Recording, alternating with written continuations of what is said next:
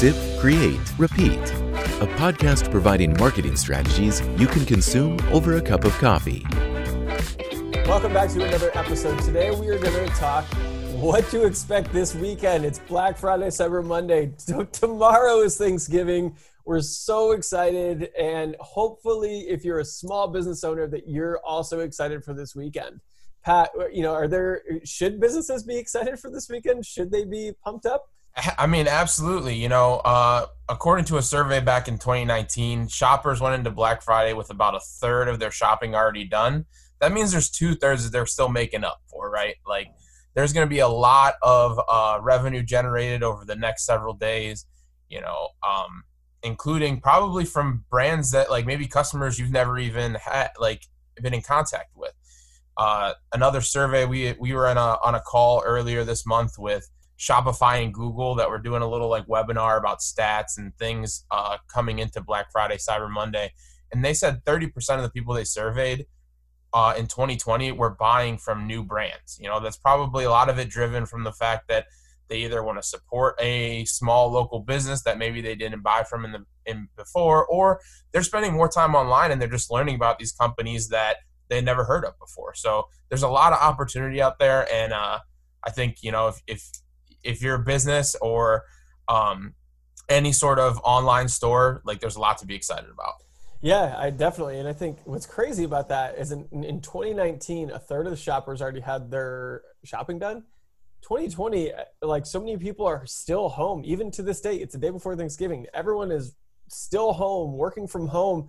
And you have more time to look online and online shop. I know my online shopping habits have gone through the roof already, and we already have a bunch of our shopping done. So I don't really know if it's if I have half of my stuff done, 3/4. I don't really know, but all I know is we have a lot of it done already. So one thing to expect this weekend as well is an increase in social media traffic. We had talked on the previous podcast episode last week. If you have not listened to it, please go back and listen.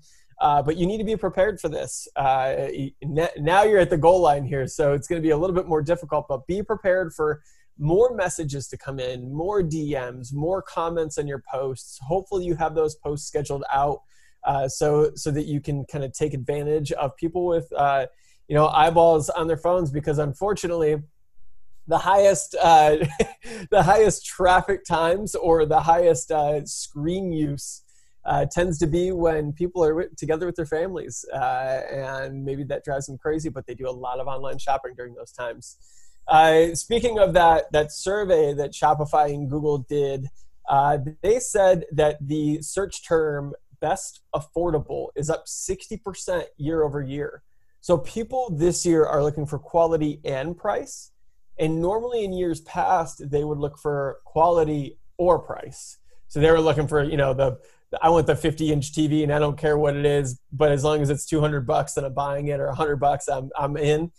They want both this year. They want to have that quality with it. So if you're a small business, think of ways that you can provide quality and you can give them a good price point or some sort of financial incentive with this. I've seen a lot of places, a lot of small businesses especially, they say if you spend $300 at our store, or if you buy this premium thing from our store, we will give you a $100 gift card that you can use starting January 1st. That is a great tactic if you're a small business, because typically that early first quarter is when shoppers really have kind of closed up their wallets and they don't really want to shop yet. But if you're giving them an incentive to come back at the first of the year, that could be a good way to recover them. Another thing to think about too is an increase in website traffic. If you're offering any sort of incentive online, even if you aren't, if you have a storefront and people are just trying to find your storefront, make sure that your hours for Black Friday, Cyber Monday are clear on your website. Make sure people understand what your hours are. Update your Google listing page for those weekends. Google is really good about asking people when holidays come up, hey, what are your hours and what does that look like right now? But yeah, an increase in website traffic is going to happen, and hopefully you're on a good server and nothing bad happens. But that's also where we would have someone on hand just in case you do get more messages or something through your website. Yeah, I think it's a big thing this year is with COVID and all of the pandemic issues.